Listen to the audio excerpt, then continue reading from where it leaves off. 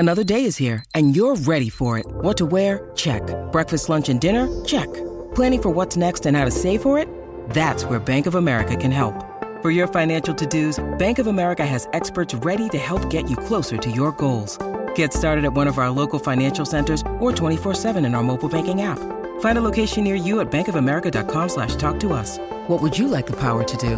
Mobile banking requires downloading the app and is only available for select devices. Message and data rates may apply. Bank of America N.A., member FDIC. When you need mealtime inspiration, it's worth shopping Kroger, where you'll find over 30,000 mouth-watering choices that excite your inner foodie. And no matter what tasty choice you make, you'll enjoy our everyday low prices, plus extra ways to save, like digital coupons worth over $600 each week. You can also save up to $1 off per gallon at the pump with fuel points. More savings and more inspiring flavors make shopping Kroger worth it every time. Kroger, fresh for everyone. Fuel restrictions apply. Your brain needs support, and new Ollie Brainy Chews are a delightful way to take care of your cognitive health.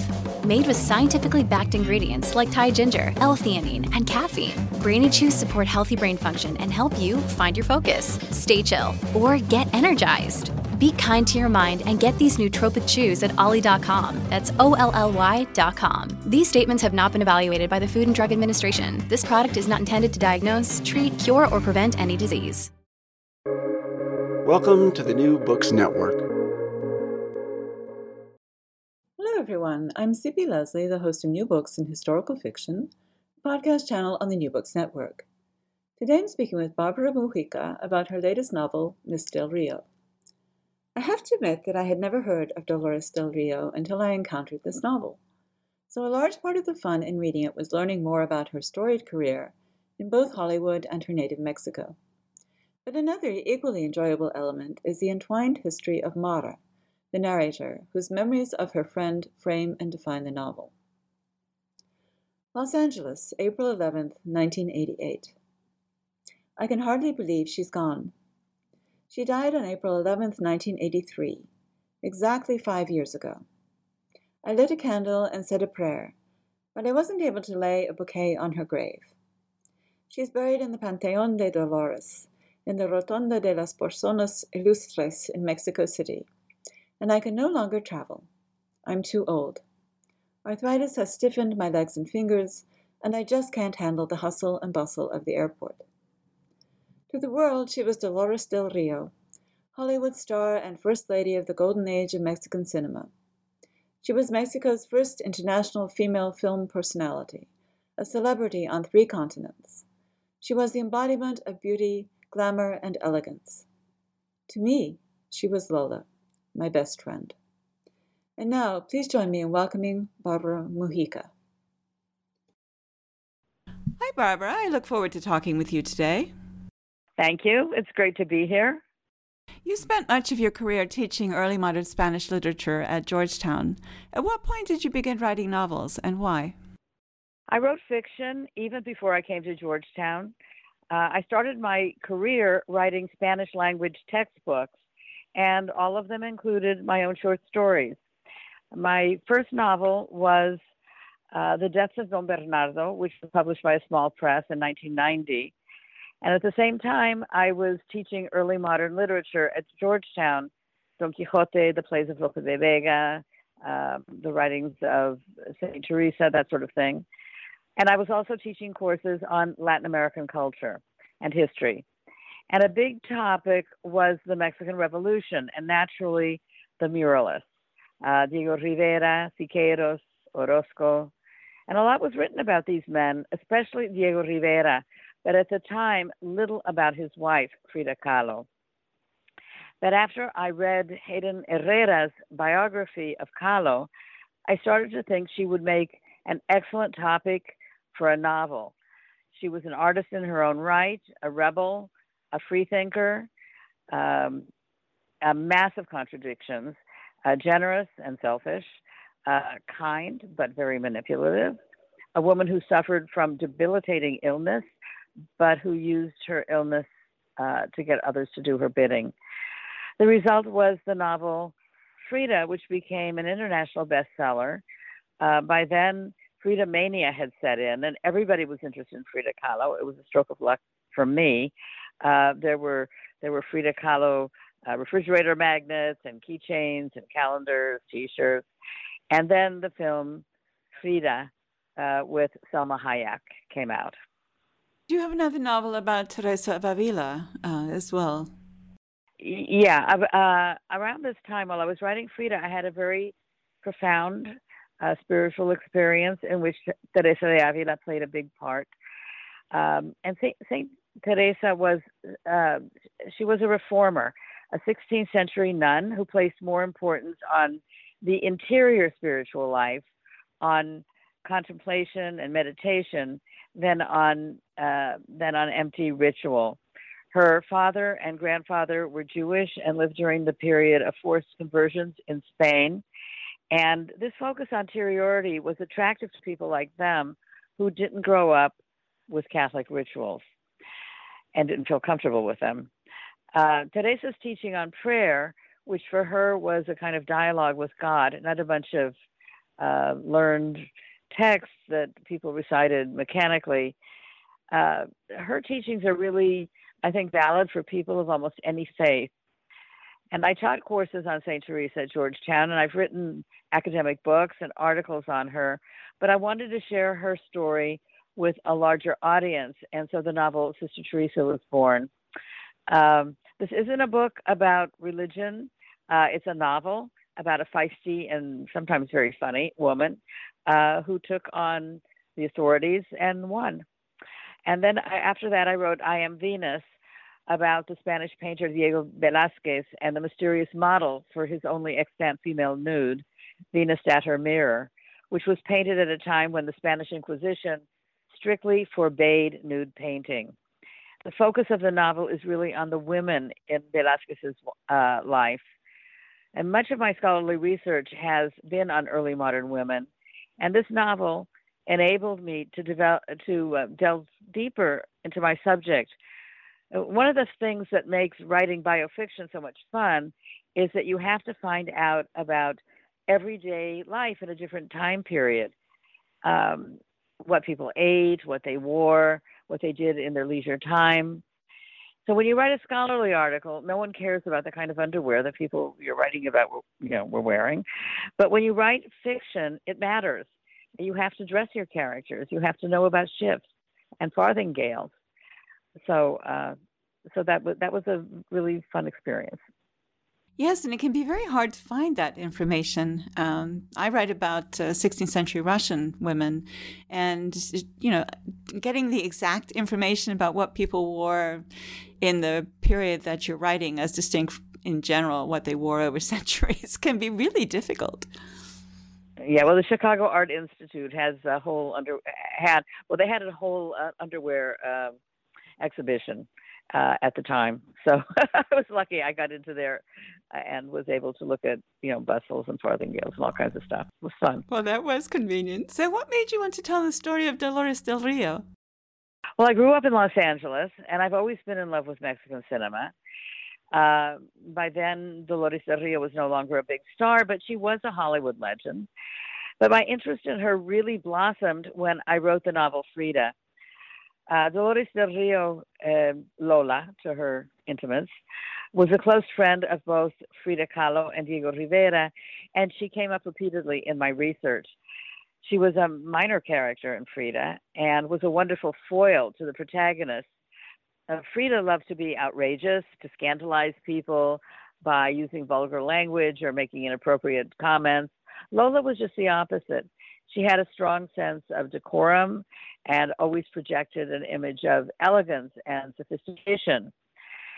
Dolores del Rio arrived in Hollywood just when the studios were looking for a female Latin lover, a feminine version of the extraordinarily popular Rudolph Valentino. She had talent, beauty, and a remarkable work ethic. And so she became a star practically overnight. Her limited English was not a problem because in those days films were silent. But then in 1927, talkies were introduced, and many actors, even native speakers of English, were terrified that audiences might find their voices unappealing, in which case their careers would be over. However, Lola made the transition beautifully. She worked hard to master English and then used her accent to an advantage by always playing foreigners, French women, Brazilians, even Russians. She made one film after the other, Evangeline, The Bad One, Bird of Paradise, Flying Down to Rio, I Live for Love. And her exotic beauty really thrilled fans. In fact, in 1932, a committee of experts, designers, artists, medical authorities, even named her the most beautiful woman in the world. She was quite gorgeous, and listeners who want to find out more about her can Google her and see some of the pictures. There's also a new website, the Dolores del Rio. It's Dolores-del-Rio website, and it tells about the book and it tells about her. Oh, excellent. So introduce us first to your narrator, Mara. We meet her toward the end of her life, but soon jump back to 1910. Who is she and what is happening to her then? So biofiction is a particularly tricky genre. I considered telling the story in the first person, but that seemed problematical. The author of a bio novel, like myself, must inevitably come to terms with her own ability to see the world through her protagonist's eyes. We see our subject from our own historical reality and through our own historical or cultural biases, no matter how hard we try to immerse ourselves in the worldview of the subject we're writing about. So I simply did not feel comfortable telling Dolores del Rio's story as though I were her. I decided that I needed a subjective narrator to tell Lola's story, someone who was close to her, but who could still see her as I did from the outside. I needed a narrator who both cherished Lola and was aware of her shortcomings. And so I asked myself what it would be like to know someone like her, a famous movie star who was always flying off to an opening or a party. What would it be like as an ordinary person to be friends with someone whose photo was always in the magazines, who had to be impeccably dressed, who took beauty naps to preserve her looks? So finally, I hit on the idea of Mara, Lola's longtime fictional friend and hairstylist, as a narrator. Mara has known Lola since both were little girls, so she can describe Lola's childhood. Furthermore, women often have a close relationship with their hairdressers and share their secrets with them. From my own perspective, having grown up in Los Angeles and known a lot of people who eventually became movie people, from my perspective, a movie star's life isn't really so interesting.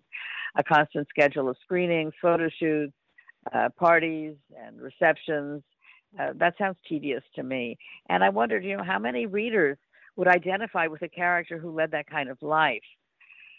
Furthermore, a wealthy, childless woman like Lola was sheltered from many of the realities that ordinary folks had to face during the 30s and 40s. The Great Depression, the polio epidemic, World War II.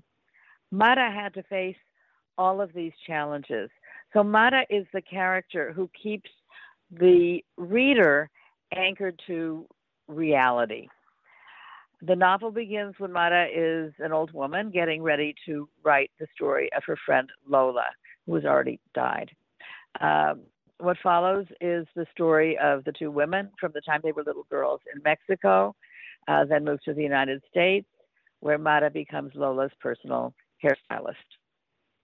Mara is actually she's a fascinating character in her own right, so I do want listeners to hear that. We'll talk a little bit more about her, although we won't give away any of her secrets.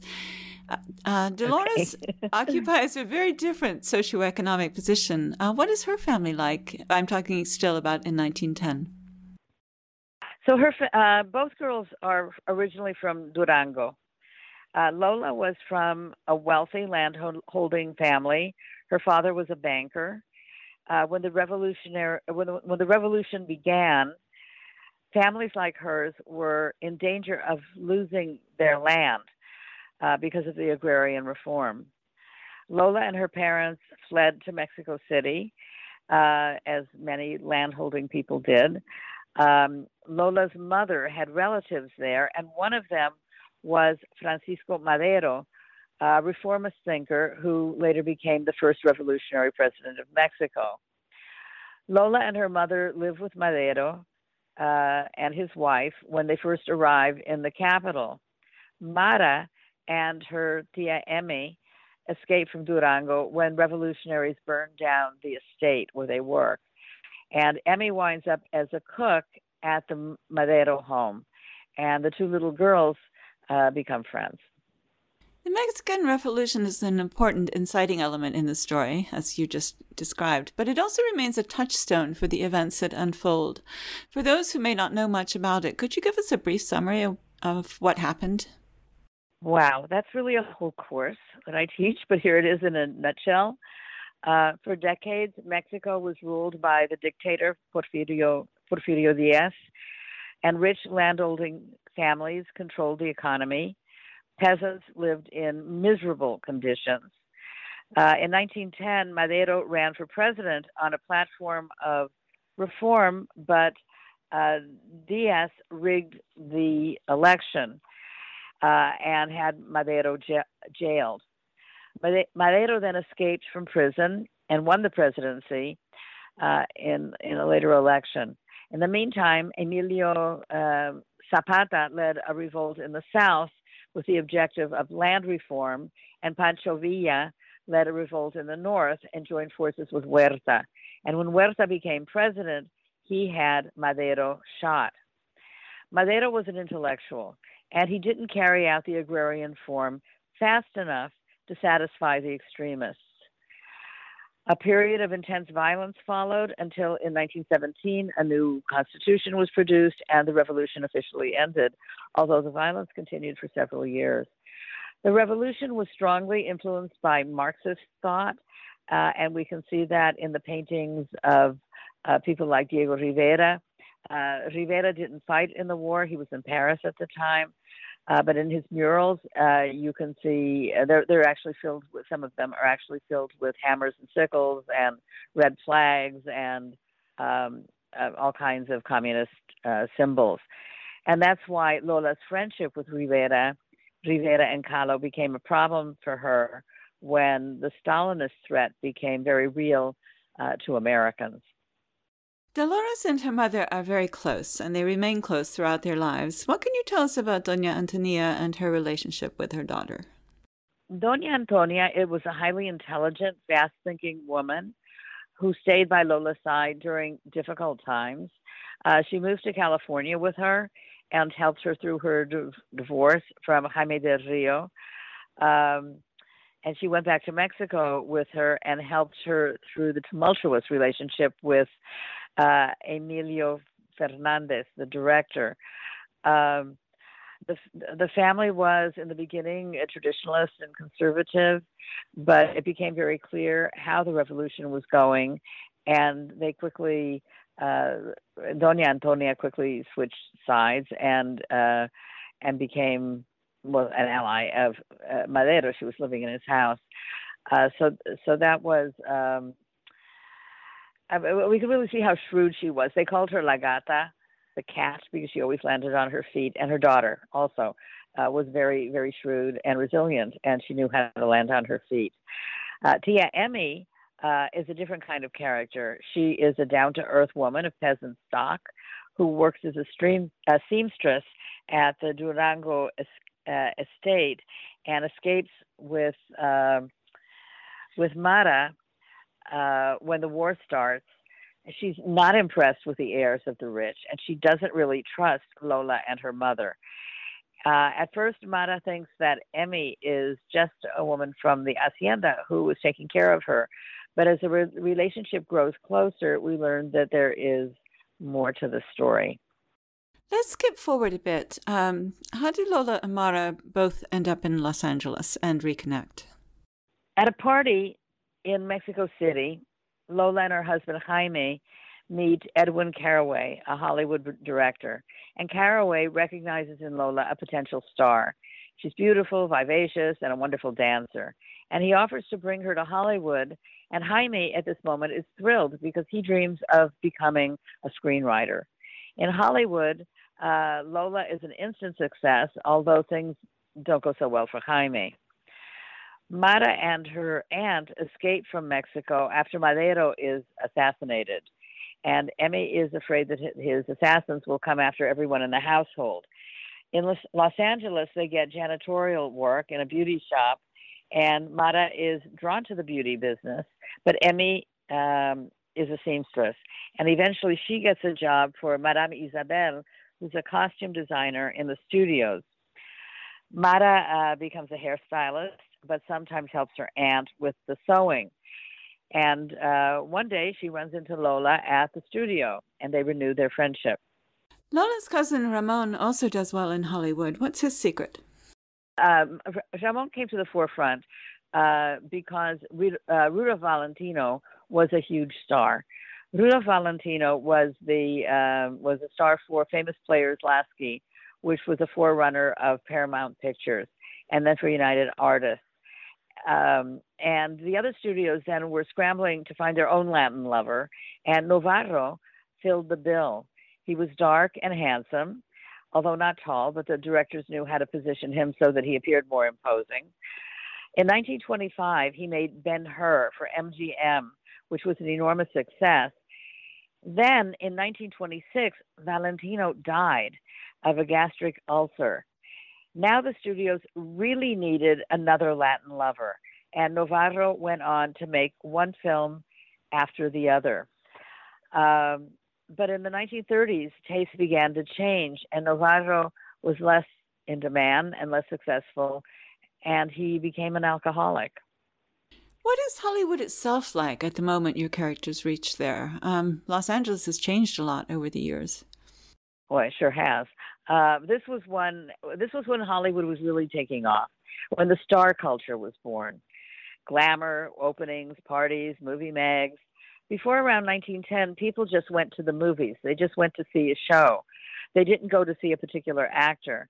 But when the Canadian stage actress Florence Lawrence started making films, that changed.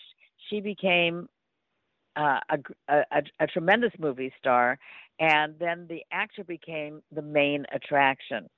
Mara has been following her own path from the time of her arrival, and at first her path takes her away from Lola. We know Lola shows up and she becomes a movie star.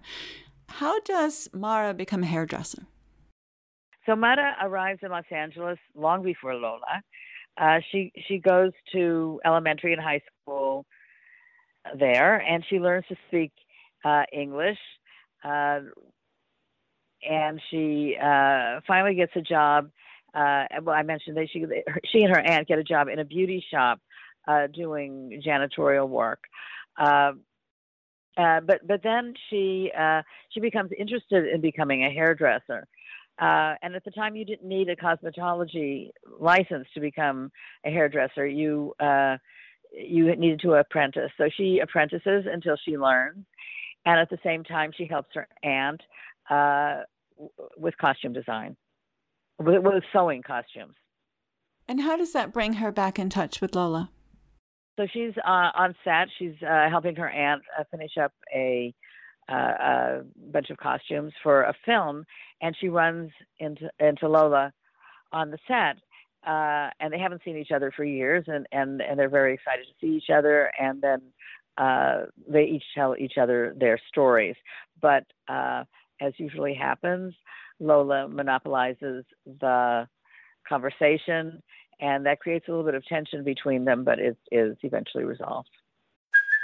Hey, it's Kaylee Cuoco for Priceline. Ready to go to your happy place for a happy price? Well, why didn't you say so? Just download the Priceline app right now and save up to 60% on hotels. So whether it's Cousin Kevin's Kazoo Concert in Kansas City, go Kevin, or Becky's Bachelorette Bash in Bermuda, you never have to miss a trip ever again. So download the Priceline app today. Your savings are waiting. Go to your happy place for a happy price. Go to your happy price, Priceline. You mentioned that the transition from silent films poses a special challenge for Lola, although it posed a challenge for most of the silent movie stars. And you talked a little bit about how she overcame it, but that also fits into her broader trajectory in Hollywood. I mean, she was really fighting not just to be the girl with the long legs and the it factor, right? Well, let me talk a little bit about how she overcame the problem with the talkies. She was very crafty, and I think that's an important part of her personality. What happened was that the actors of United Artists decided to do a radio show in order to demonstrate to the public that they had passable speaking voices. However, some of them misjudged public taste. Douglas Fairbanks recited a passage from Shakespeare, which nobody liked. Charlie Chaplin stuttered all through his monologue, and as a result, was afraid to make talkies for years.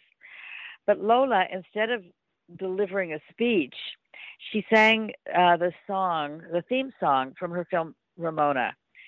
And although she still had a heavy accent at the time, her voice and the song were so charming that the public just ate it up. The record became a bestseller and boosted the film. And after that, she was able to play. As I said, she launched her career playing foreigners, and those were roles in which her accent didn't matter. And which were her favorite roles? Well, she didn't like her Hollywood roles. She became very disenchanted with Hollywood. She thought that the roles she was supposed to play, she thought Hollywood was vapid, and she began to resent the fact that she always played the sex kitten in these different films. And at this time, other directors in other countries were beginning to make socially relevant films in Germany and in Russia. And then in Mexico, directors were beginning to look at social issues, poverty, social hierarchy, abuse of women and children, and that kind of thing. And she really wanted to be part of this new movement. So in the period preceding World War II, she really saw her opportunity. At that time, many Americans became xenophobic. Many foreign actors, including Lola, were deemed box office poison and couldn't get jobs. But instead of giving up, Lola returned to Mexico and became one of the most important figures in the golden age of Mexican cinema. In 1946, she made Maria Candelaria. That was probably her favorite role. She liked performing in Spanish, and she liked performing in her home country. That was a film in which she starred, and it won first prize at the Cannes Film Festival. It was the first Mexican film to be screened at the festival and the first Latin American film to win. She also had developments in her personal life associated with the transition to Mexico. And do talk about that just a little bit. Well, she was married to Jaime, and she really did love him. But Jaime was a flop as a screenwriter, as I said, and it became a very tense situation. And she was successful, and he just couldn't get his career going. So she wound up marrying Cedric Gibbons, who was a set designer, very avant-garde, very much in demand, an Oscar winner. But at the time, her career started to fade. That was when she was called box office poison, and he was winning Oscars, and he was having one hit after the other, and she wasn't. And he didn't really seem that interested in her career. And before she even divorced him, she took up with Orson Welles. Orson Welles was quite a bit younger than she was, but he was handsome. He was dynamic. He was working on Citizen Kane. He was very interesting, but he was also very domineering, very difficult to work with and to live with, and eventually it just became too much. He was on drugs. Eventually she just couldn't take it anymore, and she broke off with him too. And then right after that, she returned to Mexico. So I don't mind too much asking you about Dolores Del Rio, because her life is real. People can find it, the details if they want. I'm a little more cautious in asking you about Mara, because her her trajectory, especially her emotional trajectory, is what pulls the book along. But she does during this period, especially once Lola has gone back to Mexico. Mara creates a life that, although much less glamorous than her friends, is in many ways more fulfilling. So could you tell us a little bit about that and at least hint at the big question that plagues her throughout her life, even though we definitely don't want to give the answers? Mara stays in Los Angeles. They talk on the phone rarely. The phone service isn't really established between Mexico and Los Angeles at this point. But Lola does come to visit sometimes, and they do stay in touch. But in the meantime, Mara has children. She has 4 daughters. And first her husband loses his job during the Depression. She has to go back to work, and that is difficult with little children, but she manages. And then the polio epidemic starts, and with little children, people were terrified of infantile paralysis, and her husband Gabriel is really terrified of something happening to his children. He's a mother hen, except he's a man. He worries about them all the time. And when it turns out that she has her 4th daughter, she thinks he's going to be angry because typically, Mexican society at this time is a very kind of machista society, and she expects him to be disappointed because he wants a son, but he isn't. He's very supportive of her. And then when World War II starts, he's drafted, and so that gives me a chance to talk a little bit about Mexican Americans' contribution to the American Army in World War II, which is actually quite interesting. But Mara's real question is that she doesn't know who she is. She doesn't know if Tia Emmy is really her aunt or just some woman from the estate who took care of her, the estate in Durango where Mara was born, because it wasn't unusual for one of the maids to have a baby, father unknown. And if the maid died or left, the other women just would take care of the child. So Mara becomes obsessed with finding out who her real mother is, and that's what carries along a lot of the action in the book. Before we close, have I left anything out that you would like listeners to hear about? Other characters, plot points, settings? Well, I would... So I think I would like to talk a minute about Tia Emmy. I think she's an interesting character. She's a tough-talking, practical woman who's not impressed with the Hollywood scene, but she's shrewd, and she's shrewd enough to survive in any environment. She's also very funny. I think a lot of the humor in the book comes from Tia Emmy. Deep down, she's a warm person and very protective of Mara and her daughters. Another of my favorite characters is Gabriel, Gabe, Mara's husband. He's a hardworking family man who adores his 4 daughters. He embodies all the positive attributes of the loving Mexican father. Although he hates the phoniness of Hollywood, he's supportive of Mara and her career. And I really wanted to include Gabe. He's a contrast with Emilio Fernandez, who was a real person, but who was also very a machista, very much a bully, very abusive to the women on set. And Gabe is just the opposite. And he's the one who really demonstrates how the turmoil of the time, the Depression, the polio epidemic, and the war really affected ordinary folks. So that was a character that to me was very important. Yeah, I really liked Gabe. I thought he was a great addition because he's kind of the steadying center of Mara's life, and in a sense of the story as a whole, because the rest of it is Hollywood. Right. It's not all glamour and glitter because real life isn't so much that way for most of us. What would you like people to take away from Miss Del Rio? I would like people to take away an image of Dolores del Rio as a woman who faced one obstacle after the other with determination and resilience. As a young married woman, as she wanted to have children and raise a family, as was expected of Mexican women of her class. But she had a devastating miscarriage that left her unable to have a baby. So she gave her life another direction. I think another kind of woman might be defeated by this kind of a situation, but Dolores del Rio wasn't. And so in defiance of social norms and the wishes of her in-laws, she left Mexico and became an actress.